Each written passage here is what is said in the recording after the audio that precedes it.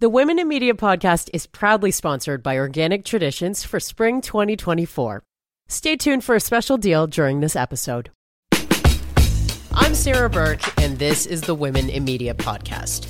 My guest today has worked in the music industry for 10 years in marketing, PR, and management, and currently they are the manager of publicity services at Cadence Music Group and Fontana North. They also recently co-founded the first ever Canadian music industry LGBTQ2S+ advisory committee, which we're going to get into. Someone recently looped me into an email, so small, and was like, hey, they'll take care of it. And I was like, you see me. I didn't have to make a big stink out of it. I didn't have to explain that I came out, and just to be looped into a professional email with my proper pronouns was so empowering.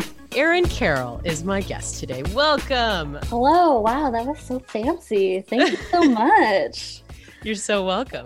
I recently thought about something you said to me by email when we were first starting to work together, when I first joined the team at SiriusXM. And by the way, thank you for being so kind, because I remember, early on in my career at SiriusXM, just thinking, wow, Erin is so nice. But at one point I emailed you and I said, thanks, dollface. And you wrote me back a very informative email, which I can't remember word for word. I mean, this is 2017. It's 2021 now. But I remember that being the first moment that I ever considered a perspective different than male and female in a work environment. And I wanted to thank you for that now, all these years later. Yeah, of course. It's so interesting because, I've been out as queer for most of my career. But I recently came out as non-binary, earlier this year, because we all had time to think about who we are in this pandemic. And it's been something I've obviously been thinking about, struggling with for the last few years. And I remember whenever I get emails, especially in this media world, it's always like, hey girl, hey lady. I'm guilty of it. I know. Oh, and it's totally fair. I am guilty of it as well. And there was a certain point where it started to feel really uncomfortable. And I felt, you are cool and I love hanging out with you, and you're one of the most open people to work with. And so I just felt very comfortable to be like, hey, I appreciate this, but that doesn't fit for me. And I feel uncomfortable about it. So it's just I don't know, it's been a weird thing that I've struggled with. And I think even in my Twitter bio for a while, before I came out as non-binary, publicly and changing my pronouns to they, or using the pronouns they, them, my Twitter bio was not lady. I was just very upset about it. But yeah, it was just it's a very small thing that people do that for some reason just really irked me. And it also made me think about how I interact with other people and the language that I'm using. I really meant what I said when I said thank you for bringing that to my attention, because, I think there are a lot of people that are just starting to think about these things for the first time now in 2021. And I'm grateful that I've been thinking about it for a few years and finding my way around it. But that being said, me being as open as you said, having these conversations and helping people understand what goes through someone's mind who doesn't identify as female or male, or could be really helpful in making this a more normal conversation and not being uncomfortable. Yeah. So thank you for coming on the podcast. And I do want to say thank you too for helping with the launch a little bit, because I had some conversations with you as I was trying to figure out if calling this podcast, the Women in Media podcast, would even be offensive to someone. So if we can break it down just to start, when you are grouped as either female or male, what does that do to someone in your position in your mind? It's different for everyone. But to my own experience, I can speak on, I grew up socialized as a woman, and I still strongly identify with my feminist side.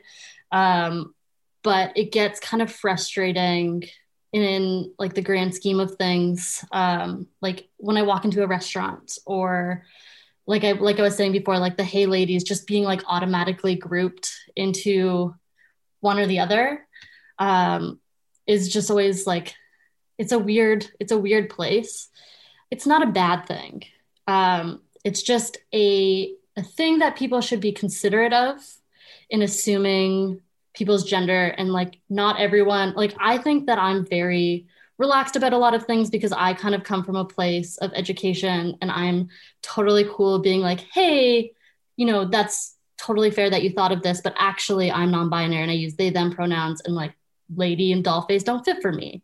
But not everyone feels that, and not everyone needs to do that work, and no one should be obligated to do that work. So it just kind of puts into perspective of how you shouldn't always assume someone's gender based on different, physical aspects. Like I have long hair.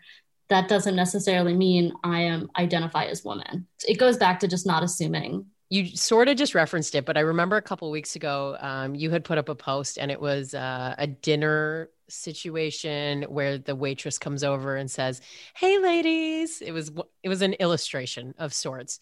In the music industry, in the media, not everyone is having these conversations right now. There are definitely people trying to. Where do we start with, like, whether it's a huge organization or, an independent or a boutique organization? Maybe you can speak a little bit about your experiences, working with Fontana or Cadence, and how all of this rolls out in that environment. Yeah, I think it starts in conversations. It's easy to start off small and have conversations with people, like, your local queer like me who wants to have these conversations and wants to educate. If you're someone who constantly sees non-binary trans artists or sees these things happening, you're like, what is that? I don't understand. Google is a really great resource. And so, maybe starting in a small space of doing your own research is always really helpful. But just, I don't know, having conversations with people, looking at what's being covered. I think that we're in this like really interesting time right now in media, and especially like obviously more specifically music media, is that there are artists that are coming out as non-binary and are queer and are trans. And so we're having these conversations. And I think in entertainment, someone like Elliot Page, I think is huge. And like, he is a mainstream actor and he has come out publicly, and I think in media, in written media, seeing people just like automatically not dead name him. Dead naming is when you use someone's old name that they no longer want to go by. So it would be Ellen in this conversation. Yeah. So it's not saying like formally known as, it's just Elliot Page has come out as transgender. And so there was a lot of education going around online about how to properly talk about trans folks in the media.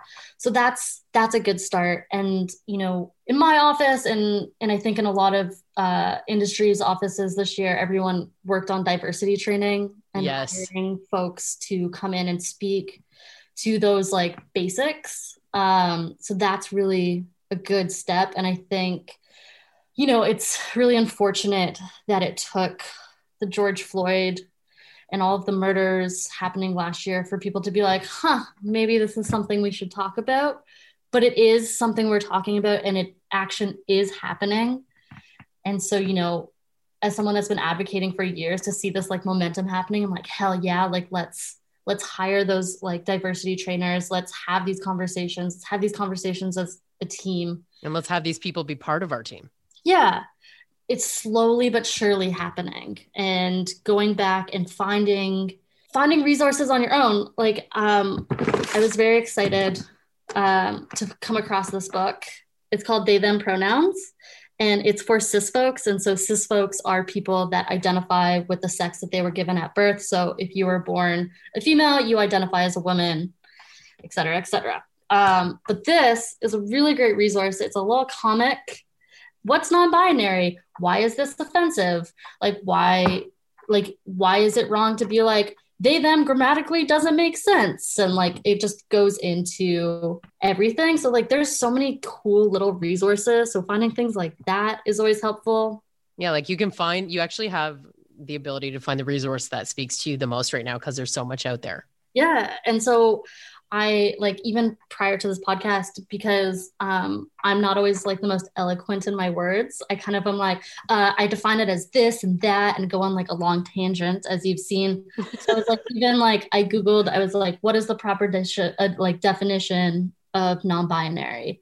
And so like, just to like make sure that I'm making it very clear for an audience that most likely is mostly cis, like cis identified. And so I just wanted to make sure that I like could do it. And so if I can do it, you can do it too. Yeah, anyone can do that. So yeah. And there's folks like yourself that are having the conversations. And even, what I really appreciated about you is like coming to me being like, hey, is it cool if we name it this? Who else can we talk to? What conversations could we be having that doesn't exclude anyone? So like, those are like the way to start these conversations. Cause like, I'm hoping, someone is listening to this and is like, hey, I never thought about it like this. To not be like judgmental about those who don't understand it yet and realize that everyone's on a different sort of learning field here. Yeah. I really appreciate that you even just explained like what cisgender means, because there's likely going to be someone who listens to this podcast who doesn't know. That's just where we're at right now. I mean, listen, I didn't know half the things that I identify as when I was a teenager, and we are in an interesting time in the world where there's so much information and we have like the luxury of online community, and like, especially in the pandemic, is like relating to other people who have similar stories. And you're like, oh, that makes sense to me. That makes sense to me. I identify as this. There's just so much to learn and all of that. Got you. So I really thought about you a lot during like International Women's Day. On a day like that, where everything is women, women, women, women, like does that day mean anything to someone? I think it's really important to celebrate women and all women. There's like, because I don't fit in the square box of women, doesn't mean that I don't get excited about having those celebrations. It's a complicated thing.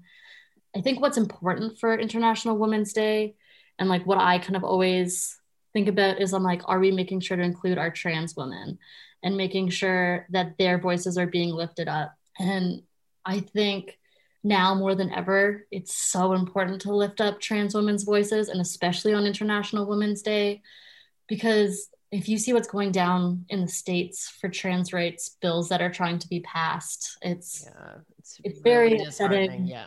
And people that are trans women are just as women as a cis woman, And so it's really important to make sure that that's more inclusive on Women's Day. I think that's like my only like thing that I always want to be mindful of, is that, all women are being included, and it's a good thing. And like you said, you still like identify with certain, female things. Of course. Sure. And like, even like I have friends that are trans men. They're not like, oh my God, I never want to like see another Woman's Day. It's like they grew up in in a female woman experience in their childhood most times. And being a woman is like, there are so many things that need to be worked on. And if we're socialized as women, and I still am people still physically think that I identify as a woman, and that's okay. Women's rights are so important. Like, they're still so new, and there's still like so many dumb things that we're fighting. Like, even, I could go on. I'm going to not rant on it, but it's still important. It's still super important. And it's not something that just because I'm non-binary, I'm mad about or don't want to celebrate, because it is important. Yeah. Women's spaces and women's voices need to be heard. Mm-hmm. One thing I really wanted to ask you about, because I think the things that make me feel empowered are going to be different than the things that make you feel empowered. Can you speak about a moment in your career where you felt very empowered? Just as Erin Carroll. This is like really dorky. And it was very recently. And so, like I mentioned, I recently came out as non-binary and started using they, them pronouns probably like middle of last year.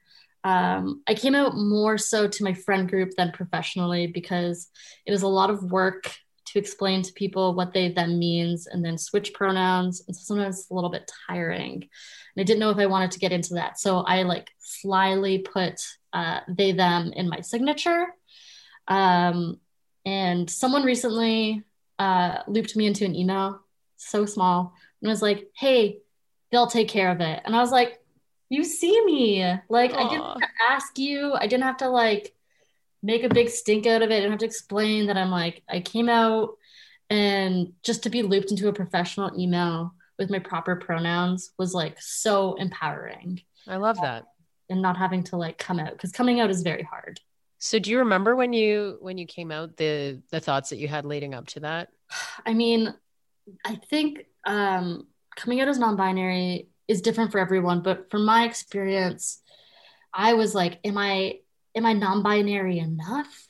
And it like, I don't know if I like fit all the criteria. Like, I don't know, because like I still really strongly identify with like my like tomboy ways and all of that. But the more I learn and the more I get to sit with myself, the more I realize like I'm not put into a box, and I am non-binary. And yes, I have, you know, these like more masculine qualities. Like I like to identify as a skater boy, spelt with an 8 and the ending boy ending in an I.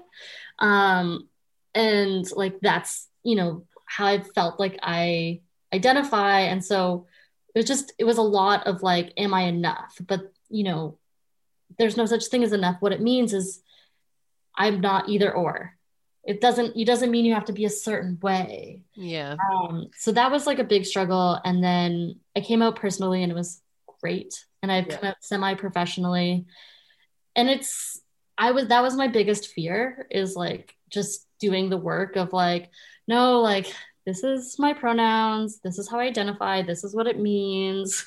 Like a lot of explaining to, yeah. And so I think though, like just coming out at work was kind of like my biggest fear, but it's so far been good. It's been like, I've kind of kept it nonchalant.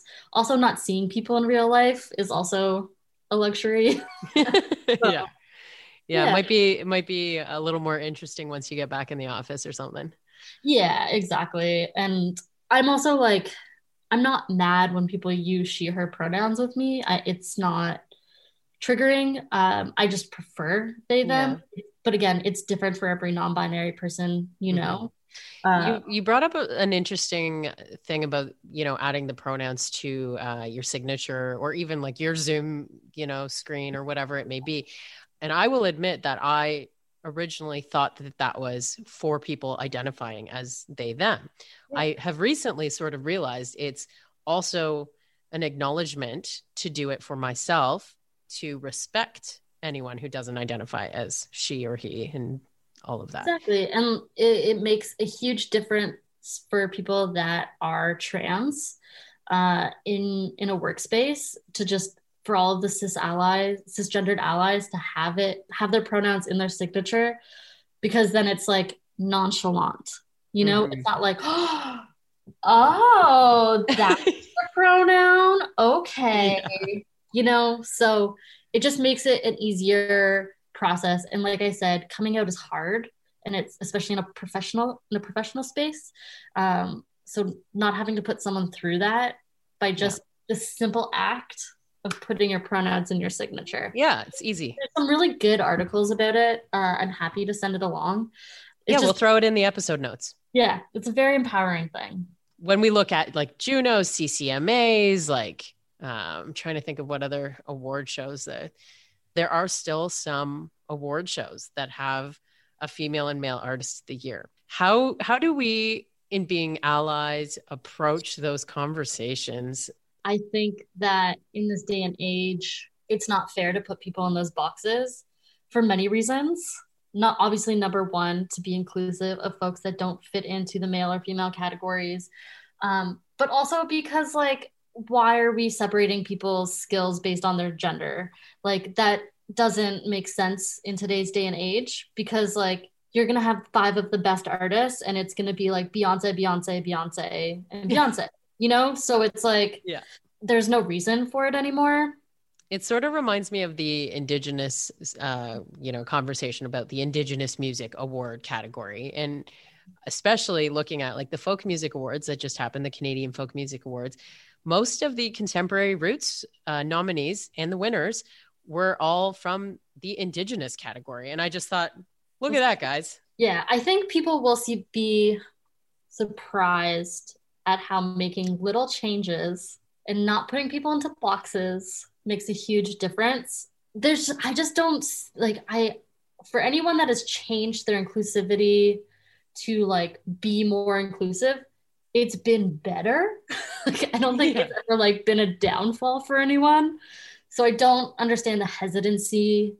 Yeah, it never hurts anyone. Yeah, I think that, and like you're saying, like I wasn't following the folk awards, but like you're saying, like those folks are the best in their game anyway. So like, why put them in a box? Put them against everyone, right? Like we're so, especially in the music industry, there's so many boxes that people are supposed to be in, like best rock record, best R&B record, best dance record, but like everything is just like everything's very fluid right now. Yeah. And I think like even like you and I have talked about like, you know, programming and like what songs fit in what station. And it's hard to say, right? Because there's so many different sounds these days. And that's the part I hate about my job the most is stuffing people in boxes. And sometimes it has to be done with the way that systems have been set up and aren't changing anytime soon. Yeah. And it's so unfortunate. And the way I think about how music is becoming genreless. There's playlists on like Spotify that are like Pollen, and it's like it's genreless and like same with like Outliers, because people are just blending so much and making new genres, and so even having just like generic categories is no longer. So it's like, why can't we move this? Like, let's move our music genres forward, but let's also think about this in terms of gender and the way people identify. Because I don't know, I can go on for days, but I like read a really good book this summer about how all music, like all of like the best pop music is like genderless. And you look at like David Bowie and Madonna and Katie Lang, and just how the biggest artists always messed with gender presentations. Like even the Beatles, gender bending, like, as they call it. Yeah. And like even like in the 60s, like the Beatles were rebellious for having like women like haircuts. And it's like music is always going to be the one at the forefront of like changing the game. And so it's like, why not catch up in our award categories, right? Yeah. It's Sarah Burke here, the host of the Women in Media podcast and the founder of the Women in Media Network. Yep, now there's an entire network. I've been working really hard to get things off the ground. And what would I do without coffee? I can barely function without it. But I feel much better about putting a coffee that's full of superfoods in my body. I've been loving the Focus Fuel instant mushroom coffee from Organic Traditions. And of course, all the ingredients are organic. It's packed with lion's mane mushroom to support memory, focus, and cognitive function, adaptogens to nourish your brain, and MCT powder to boost your energy and improve mental clarity. And before you make that face, no, it doesn't taste like mushrooms. It tastes like coffee. Actually better than most. There are hints of cinnamon and vanilla, and it is absolutely delicious. Did I mention it also just won Best New Mushroom Enhanced Beverage in a 2024 Brand Spark survey? Want to try the Focus Fuel mushroom coffee yourself? Head to organictraditions.com and use the promo code WomenInMedia20 for 20% off at checkout. And by the way, that applies for the entire site, not just the coffee. You're welcome. Just add water and get at it. So, okay, this is a big question. If you could change anything right now in the music industry, you were top dog, you get to do whatever you want. What is something that would mean so much to you to change? I mean, that's not a simple question. Like you said, there's so many little things that need to be changed. I think it's starting to happen. And, you know, I've seen a lot of record companies starting to move forward with it, but like making sure to be more inclusive in rosters. Like, I think that is really important. And there's so many important rock bands that consist of like 5 cis hetero men that are fantastic and amazing. But I think it's time that we see more trans creators, more women creators, more women producers brought to the forefront, and especially in those major label lanes that have the money to push that forward. Like I think it's starting to happen. It's also like really important to like make sure that, you know, it's not just white people at the top of these rosters. And I think that is what's needed, and taking chances on this is kind of like a rebellious statement, but like I think the music industry is really scared to take chances on people that don't fit certain norms. And I think that that is not beneficial to anyone because the people, like if you look at music history and anything, the people that do the best are the people that are the riskiest. And the It's rebels. exactly. And so, it's easy to follow a formula and be like, okay, so we need to find the next Justin Bieber because Justin Bieber did well. That's not what music industry should be about. And so I think it should be, I think A&R should be changed and being like, we need to find the people that are messing with everything, messing with genre, messing with gender norms, messing with the presentation of everything. So I think that that's like a huge change that needs to happen. And I think it's slowly happening, but I think people are afraid to take that risk sometimes. Yeah. So your wish is for the music industry to take more risks if we summarize all that. Yeah. Simple though, right? Take more risk. You have the money too, and a lot of the major labels to do they it. take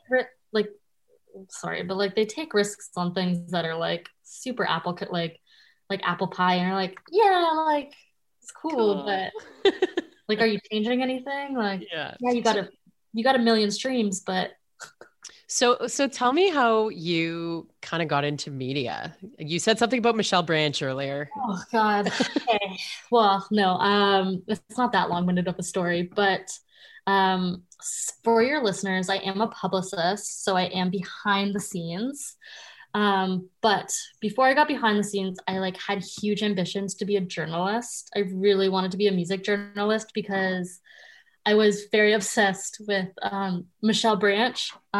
She is the best, and I look for any excuse to name drop her. So I like when I was in like 8th grade, I used to write like music articles about her, and I used to like want to. Did you write for the school paper? Yes, I remember reading Dallas Green in my school paper, and I was like very excited about it. But yeah, so I really wanted to be a journalist. I was really excited about it. And then I had some very bad teachers that were like, you're not a good writer. You should never pursue this. So I went to school for communications because I was like, maybe I'll get better. And I fell into public relations because it was like one of the options at the end of my weird program. Like you can go into journalism, public relations, or advertising. So I got into public relations because someone was like, you're basically doing what journalists do, but like pitching it to journalists. So where did you go to school? Laurentian, which is under heat this week because it has gone bankrupt. Right. Yeah. We'll just move right along from that. Yeah. Anyway, so long story short is through school, I discovered publicity. And I am a big dreamer. And I was like, I want to work in music so badly. So when I graduated school, I moved back to the GTA and would go to shows by myself all the time. I look back at that, I'm like, who was I? I was so not afraid of anything. But I just was like, I want to work in publicity, and like kept meeting bands. And I was like, I'll do your publicity. Never worked out because I had no idea what I was doing. But then I finally, like, I remember even like asking the Elwins if I could do their publicity at the beginning of their days, Yeah. But eventually, like, I met someone and I interned and I like built my way into like a PR company. And then I left that company and moved over to the label. So I just like, the reason I got into it was because I wanted to share music with people. And I thought that I was going to be in front of the camera. But it turns out I'm better behind the camera. So you're very good at your job. Thank you. I appreciate that. Yeah. No, I love working with you when we get to work on something. Who are some examples of folks in the media industry that you really respect and admire? I sent this podcast to you when you were looking into things, but Cameron Esposito. Oh, yeah. She's a comedian, but she has this podcast called Query. And such a good podcast name. I'm jealous of it. It's so good. And then she ends it with like, who's your queero? Love it.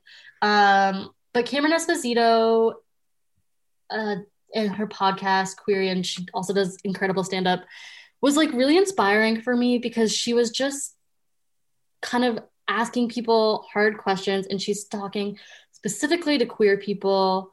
And it's just like so nice to hear queer voices like lifted up. Like even today, like, you know, when I was thinking of like folks that I wanted to recommend, I was like, yeah, like who are the queer media folks that I love? But I was like, it's short. It's like there's not a lot. And That's why we got to one person by one person pass along the nominations. exactly. And like Yeah. create more opportunities and want more queer folks to be in your position and want to be on radio and things like that. So it's just like, yeah, so that she was just like a really inspiring person in media that I was like, this is cool. Like, this is really awesome. And we should link to her podcast in the episode notes as well. Yeah, highly suggest it. And then, you know, the usual suspects of like Much Music, like continue. Strombo. Like, I love Strombo. It was so cool. Like, getting to work with him now. Like, he taught me everything I know about music. And now I'm like, what's up, George? Yeah. And like, even someone like Jennifer Hollett, who's like now like running Twitter, right? So those were people that like were super inspiring, and I, as most Canadian kids, wanted to be a Much Music VJ. Okay, a bit of a tougher question, like flipping that around. Is there anyone who has made you second guess your career? You don't have to drop names or anything, but a moment of weakness in the media, because I mean, I've had several, and this is not an easy business to be in, and I really respect you finding a way to do this all with figuring yourself out. Yeah, I mean, I have been very lucky in my career that I have never had any problems in the sense of like homophobia, transphobia. So I've never been in that position. And same with like sexism. When I was coming up, you know, I had an interesting experience. It was a tough experience. Like anyone that has interned and wanted to like make it in music sometimes have to grind. Oh yeah. When I was not making any money and working all the time and getting a lot of feedback, I was like, is this for me? Should I be working in music? Should I be working in media? Like, should I be a publicist? There was a lot of second guessing when I was younger. And I think that comes with, what's it called? Imposter syndrome. And just be like looking at other people and being like, I'm not good enough. I don't know if I'm ever going to be good enough. And like, I'm not doing what they're doing. So I don't know. I feel like almost every guest I've had on this podcast has at some point mentioned imposter syndrome. It's real, man. Like I like at my old company, like I loved working there and it was such a great opportunity, but there was a point when it just like, you know, wasn't good anymore for me. And I second guessed myself every day. I like so much so that I quit music and quit my job. I worked as a nanny for 6 months. I was just like, I didn't know that about you. Yeah. I was like, I don't know if music or media or publicity is for me. So I took 6 months off. And then like Andrew Roach called me, who used to work at my label, and he was like, yeah, what are you up to? Like, you want to be a publicist again? And I was like, yeah, okay. And I've never like really second guessed myself since. Like I've just been in a really healthy work environment. But yeah, so I think it was just being young and being burnt out and trying to be like, I'm the best and not being the best. You know? What was the best piece of advice you've ever been given? Okay, I can't remember who gave it to me. I think it's just been from like so many people over the years. You're the only person that's ever going to advocate for yourself. So you have to stand up for yourself. You can't expect anyone else to do it for you. I used to be like, it's fine. Someone will help me out. Someone will do it for me. Someone will recommend me for this job. But it never happened. And someone had said, like, you just got to go out and try. Like, you got to do it. And that's just been like my motto since, and just trying to advocate for myself in positions like when it comes to like getting paid, getting a job, even like getting press, like fighting for like why I deserve for you to pay attention to what I'm talking about, you know? Like I think that was such a solid piece of advice that I'd gotten. Again, I think it was from like multiple people over the year. I can't think of like specific people. That's a big one for me too. You're in charge of your own legacy. How do you want to be remembered? Yeah. Go make it happen. And like I find, especially in the music industry with like the like old school boys club, which is like changing, but still I still have to roll my eyes a bit, but yes, it's getting better. It's still a thing. It's like they're looking out for themselves. So you have to look out for yourself, right? So I think that that was like such a shifting moment for me when I was like, I have to be the one in charge of like fighting for what I need. What's the biggest lesson you've ever learned in your career as a publicist? Uh, know your audience. As a publicist, it's really important to know your artist and get to know who you're working with. I think it's so important to see clients, artists as people and not just like this thing that you're selling, and understanding them. That's been like a really important lesson because sometimes when I was younger, there were some projects that I was like, whatever, I don't care about it. And I'll just try my best and got nowhere with it. And then the more I got to like know people, because listen, I work with a bunch of genres that I don't necessarily love. But I get to know the people that are making the music, and it's made a huge difference. I agree with that statement too, for sure. Yeah. So that's really important. And then know the media. For example, don't send rock music to a hip hop editor. You know, I've made those mistakes. It's embarrassing. And get to know who you're sending your music to. Don't just like blindly send it. You know, get to know the writers, get to know the radio people, get to know the producers, see what they like. And then when you eventually understand who they are, you'll be able to be like, hey, Sarah, this is a project that I think you would like, rather than like wasting your time, you know? Yeah. Because you're busy, and any person in media knows this, is like you're getting 1,000 emails a day. So you gotta be quick to the point and know what they want. Yeah, that is probably one of my biggest pet peeves as someone who programs music, knowing how many SiriusXM channels there are. You know, to be like, can you please fit this into your SiriusXM programming? I'm like, you're gonna have to be a little more specific on where this pitch is meant to land. Yeah.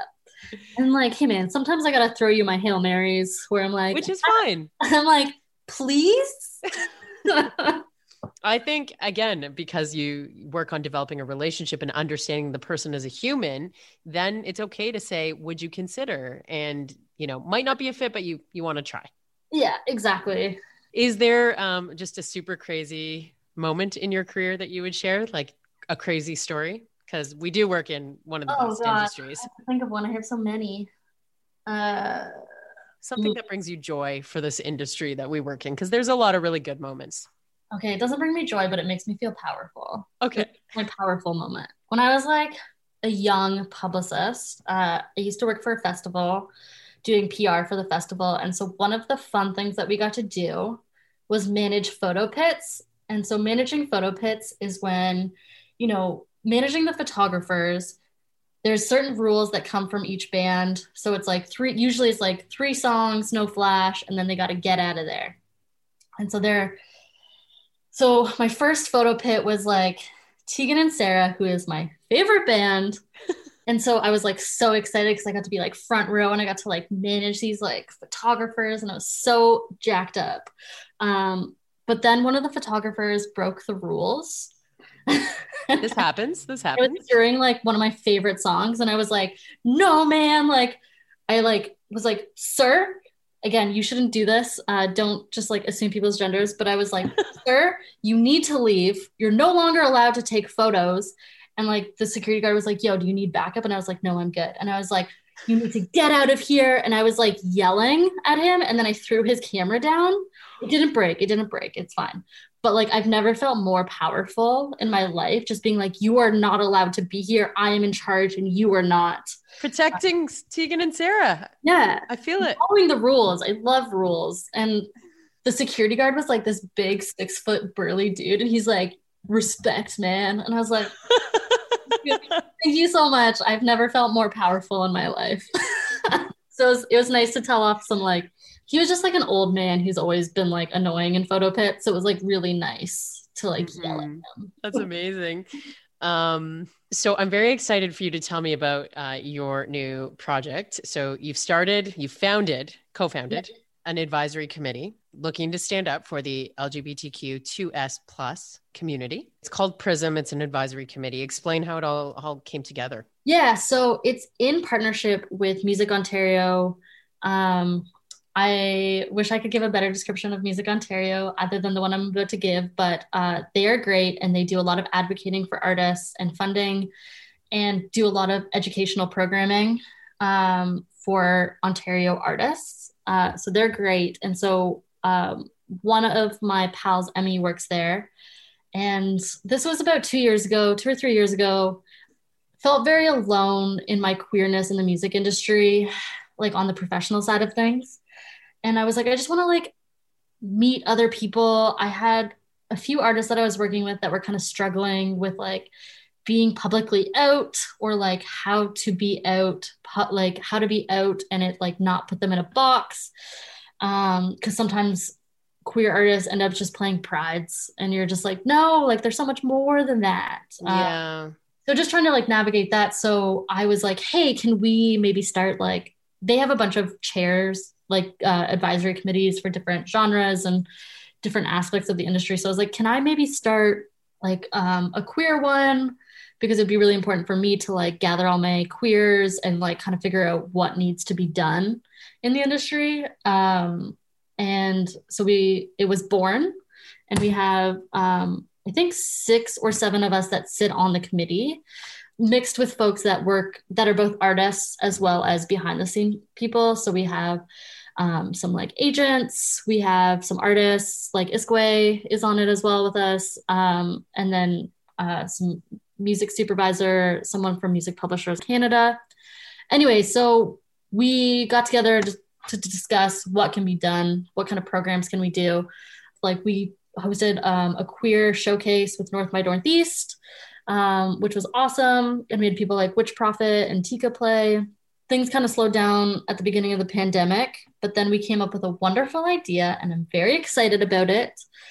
We're trying to figure out what trans artists and professionals need in the music industry and how we can open more doors.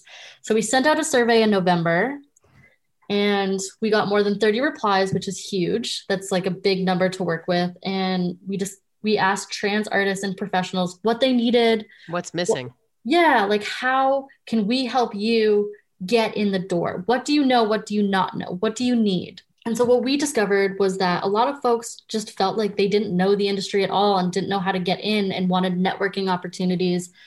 And then the music industry has so many weird little bodies of ways to get paid. So like royalties, grant funding, and it's just like, it's a big world. And if you were not aware of it, right? Mm-hmm. So that's what we discovered from the survey. So we're creating in May, a like 2-day summit essentially of like a music 101 and some networking. So we're gonna have panels introducing folks to things like SOCAN and Factor and like the different government funding bodies, as well as having a few keynote speakers talk about like some trans artists that like are going to speak about their experiences and coming up in the industry, and just overall have folks get to know each other, get to meet some other professionals. And yeah, it's like, I'm so excited because nothing like this has ever been done. There's always things like women in the studio and women in music. So this is the first time in Canada, to our knowledge, that this is a program created specifically for folks that are trans or non-binary, genderqueer.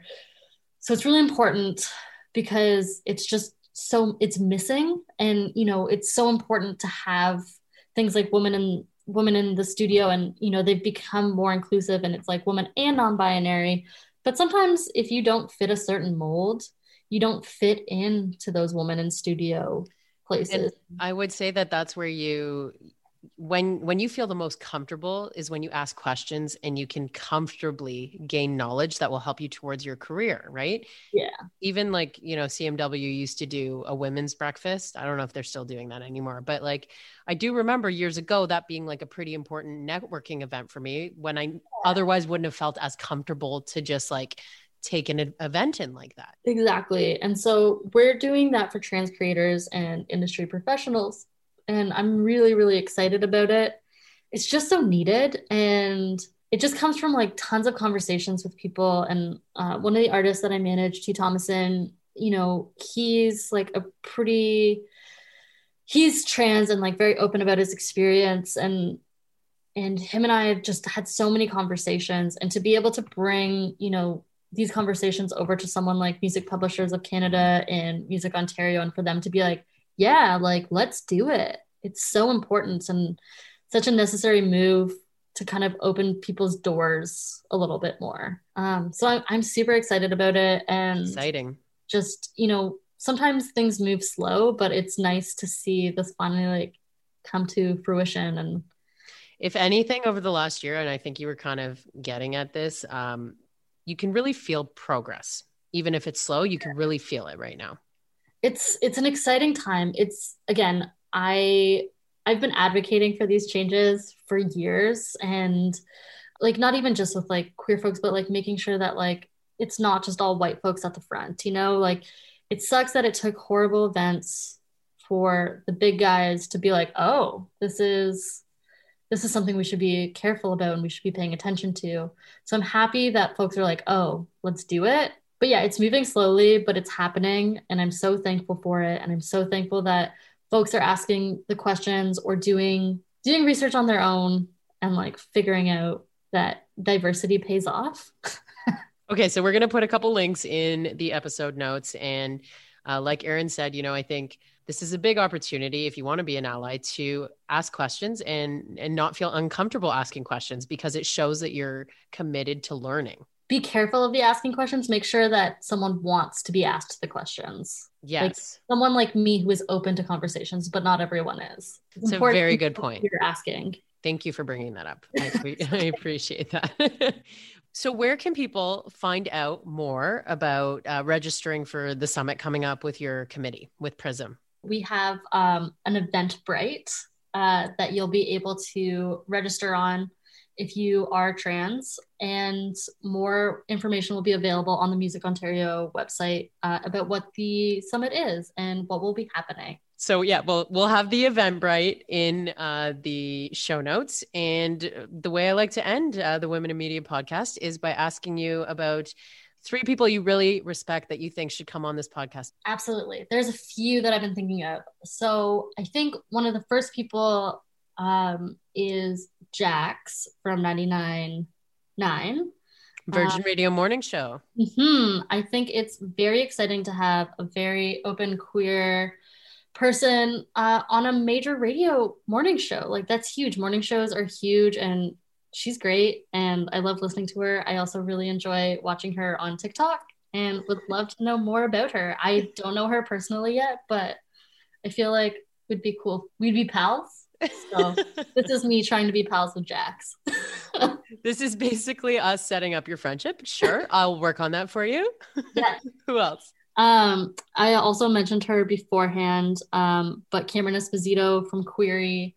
I think she'd have a lot to say about kind of what's happening in media and the importance of interviewing, like having queer folks interview queer folks, and how important that is. So I think she would be another interesting person. The next person that I would recommend would be Vivek Sharia. She is everything. She is an artist. She's a visual artist. She's a music artist. She just put out a play last year. She's also a guest on CBCQ who does all of the like pop culture breakdown. And she's just like an incredible woman who has literally been in every format, is a professor in like pop culture, I believe, and writing. She's just like the most interesting. And if you haven't heard of her, I highly recommend you figure out who she is, because she is an icon and just doing so much for trans artists. And I will listen to anything she puts out. So I would love to hear you and her talk. Thank you so much again for coming on. So good talking to you about all this stuff. And thank you for being so open to do so. Yeah, thank you so much. And I'm honestly so stoked for you to have this conversation and a bigger platform, because I think it's important and I'm excited for people to learn more, and hopefully it opens some doors for folks. You'll have to keep posting about all the advisory events that are going to come up through this committee. Yes. Don't worry. I'm a Leo and a publicist. It's like, that's all I can do. So to wrap it up, the words of wisdom that you would give your younger self. Know your value. You are great and you can do it just by being who you are. The more I've come into myself, whether it be my queerness or it's just like more positivity comes, and more even like career, like I get bigger and cooler projects because I'm able to be who I am and people like who that is. So just like trusting that and not letting anyone tell you otherwise. Thank you to Erin for being so open to have that conversation with me. You know what? That's a conversation that we can be having with our friends, with our family, and with our coworkers, whether you work in the media or not. If you're enjoying the conversations I'm having here on the Women in Media podcast, it would mean the world to me if you would hit subscribe wherever you're listening. And to keep up with my guests and what's happening, you can follow along at Women in Media Pod on Instagram and Twitter, or facebook.com/womeninmediapod. I'm Debbie Travis. And I'm Tommy Smythe. And this is Trust Me, I'm a Decorator. We're now podcasters. And why did we call it that? Well, you know us as decorators, but we've got lots more to share. We want to talk about travel and relationships. We're going to have amazing guests on. Guests who inspire us for sure. We'll probably talk about design too. And of course, Tommy, don't forget about food. Oh my gosh, how did I forget about food? So please follow or subscribe on Apple Podcasts, Google Podcasts, Spotify, or as they say, wherever you get your podcast. And we'll pop right up when we have a new episode. Wish us luck. This podcast is distributed by the Women in Media Podcast Network. Find out more at womeninmedia.network.